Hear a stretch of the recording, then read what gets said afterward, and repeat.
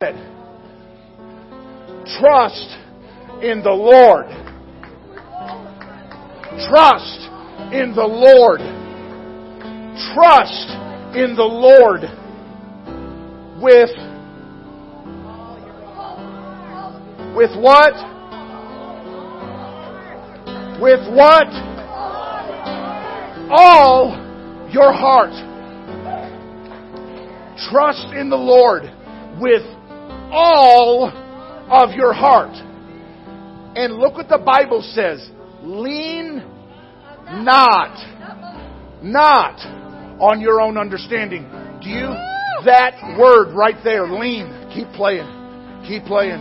That word lean right there means to support yourself. It does. The Hebrew word for that word lean means to support yourself. Here in America, when we're asked about decisions, we tend to say, I'm leaning this way. Or I'm leaning the other way. In Hebrew times, back here, it meant to support yourself. And the Bible is being very clear. Lean not. Support yourself not. Do not support yourself on your own understanding. Don't establish what you believe and what you perceive on your own understanding. Because here's the catch.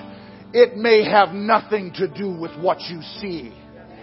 It may have nothing to do with what you perceive. Something in the face of everything that's been going on, in the face of all that's happening, it may have nothing to do with what you think you know. That's why you trust in the Lord with not part, not a fraction, not a pie slice on a chart, all of your heart.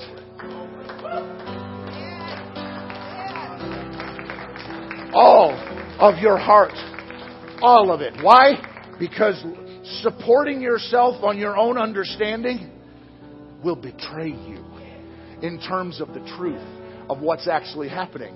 How many of you have ever looked at a scenario and said, this is what I believe, and you couldn't have been more wrong? Well, guess what? Isn't that fascinating? Trust in the Lord with all your heart, and lean not on your own understanding. Verse 6. In all your ways. Here we go again. All your ways. Acknowledge Him. And He's going to go, good job. And He's going to go, oh, well, that's nice. I'm glad to hear that you're back. And He's going to say, I'm sorry, what? The Bible says, and He will direct your paths. You see, here's the deal. Here's the deal about trust. For the past 3 weeks, I've been preaching on belief. You can't trust something you don't believe in. And you can't trust someone you don't believe in. You can't. They go hand in hand. And remember, belief. Remember? How many of you are tired of me defining belief for you? Belief is not the intellectual or academic assent to believing in something's existence. It is not the acknowledgement of something's existence in your head. It is like King Jehoshaphat, who remembers. It is like King Jehoshaphat, who in the face of a massive, vast multitude coming against him, he stands in the presence of God in full belief mode and says, we have no power, we don't know what to do, but our eyes are on you. And right there, when you've done all to stand, you stand. That is belief. That is belief. How can you trust someone that in the face of all crisis, when literally hell has been unleashed in your life, how can you trust a God you genuinely don't believe in? Let me tell you something. Since I've been pastor here, my family and I, we've been through some stuff. I want you to know that right now. We've been through some stuff. And we've been through some stuff that I've heard other people who have gone through stuff bailed on their stuff. They flat out walked out because their stuff was too much for them because they didn't believe. I want you to understand something right now. John the Baptist, preaching God's Word. He was preaching God's Word, foretelling of the coming of the Messiah. What kind of reward do you think that man should be getting from God? Just lifted up with blessings and glory and acknowledgement? No! He goes to a chopping block and has his head taken off. And that man still trusted the one in whom he believed. Your circumstances are not the basis of your belief and your trust. It is the one in whom you put your belief and trust in, no matter what your circumstances. Your circumstances are an irrelevancy unless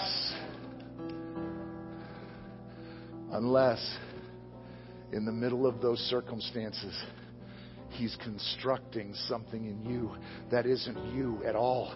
It's Him. How are you responding? How are you responding to your crisis? How are you responding and reacting to your trials and your tribulations? Are you holding yourself up, leaning upon for support your own understanding? Or are you trusting in the Lord with all your heart? And in the face of the tumult, in the face of the hurricane, in the face of the storm, you stand knowing that He is Lord of lords and King of kings, and even the wind and the waves bow to Him. How are you handling this? How are you going about it? Precious Jesus. Hallelujah. What time is it? Oh my word. Precious Jesus. Precious Jesus. If you're done, go sit down. If y'all are done, go sit down. Great work. Great work. Precious Jesus. I'm going to take you briefly. We're going to go briefly to Mark chapter 14. Trust in the Lord. Trust in the Lord. Let me tell you something. Our belief places trust. Mark chapter 14 places trust in the God of our salvation. Our belief that no matter what comes blowing into our area, no matter what. Look, if November 6th heads completely south on us, listen to me. What does the Bible say about officials and rulers, kings and such? The Bible tells us in more than one place, He sets up kings and He brings them down. He sets up authorities and He brings them down. And He does it at His pleasure. Why would that ever happen? Because God has a plan. That's why we do not support ourselves. That's why we don't lean on our own understanding. We trust Him. Trust in the Lord with of your heart. It doesn't matter what's happening. What you need to be looking at in the face of everything that's going on is not the circumstances and woe is me, why didn't X person or Y party get involved, get a better turnout? That's not what you should be looking for. Okay, that's how it played out. That's how it played out. God, what do you want me to do in it now? That's what you're looking for. God, what is my role in this mess? Now, well, what I call mess, you call it absolute sovereign will, but I call it a mess. Right?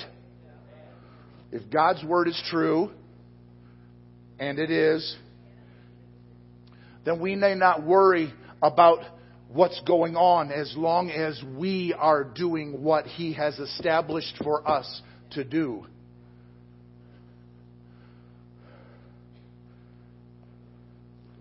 Verse 3, chapter 14, the book of Mark. While he was in Bethany, reclining at the table in the home of a man known as Simon the leper, a woman came with an alabaster jar of very expensive perfume made of pure nard. She broke the jar and poured the perfume on his head. How many of you know exactly where this story goes because you've read it, heard it preached, and heard it taught more times than you technically probably know how to count? Okay. Just those dozen of you. Okay.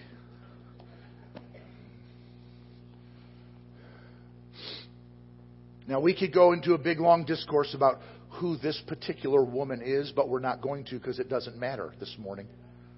Okay? It just doesn't matter. This woman comes in, obviously a person who believes in who Jesus Christ is. Right? Obviously believes. How many in this building believe in who Jesus Christ says He is? Okay, I don't know if you've noticed this in the Scriptures as you have read through them in your own personal time with the Lord, but there were people, even people close to Jesus, who did not believe Him. Even some of them who followed on His coattails and were called disciples. They did not believe Him. Okay, this woman is a believer. Do you know how I know? Because she walks in to this area of the house where Jesus is reclined and eating, and everybody there, in the house, they're sitting around, and she brings in an alabaster jar of this expensive perfume and anoints Him with it. Now, that may not sound like a lot to you, but I'm going to tell you where this gal is, because she's not where you might think she is. She is so far ahead of the curve in her approach to Jesus Christ and her belief in Jesus Christ. She is so far ahead of the curve than anybody else in that room. She does something that precious few at this time, and I mean precious few, even believe or discern. She's doing something so far out ahead of the crowd that it's almost uncalculable. Now, let's move on. Some of those present. Now, if you look at Matthew's version of this in 26:8, it says right there, where this one in verse 4 says, some of those present were indignantly, blah, blah, blah. In Matthew, it says the disciples. Okay? Now, you're about to figure out how far down the curve that the disciples were, where this little gal here, she's so far out ahead of them. She's already earned her 3 graduate degrees, and they're still back here in elementary school. Okay? Girls, thank you for your part in God's Word. Thank you for being who you are in God's kingdom. Why this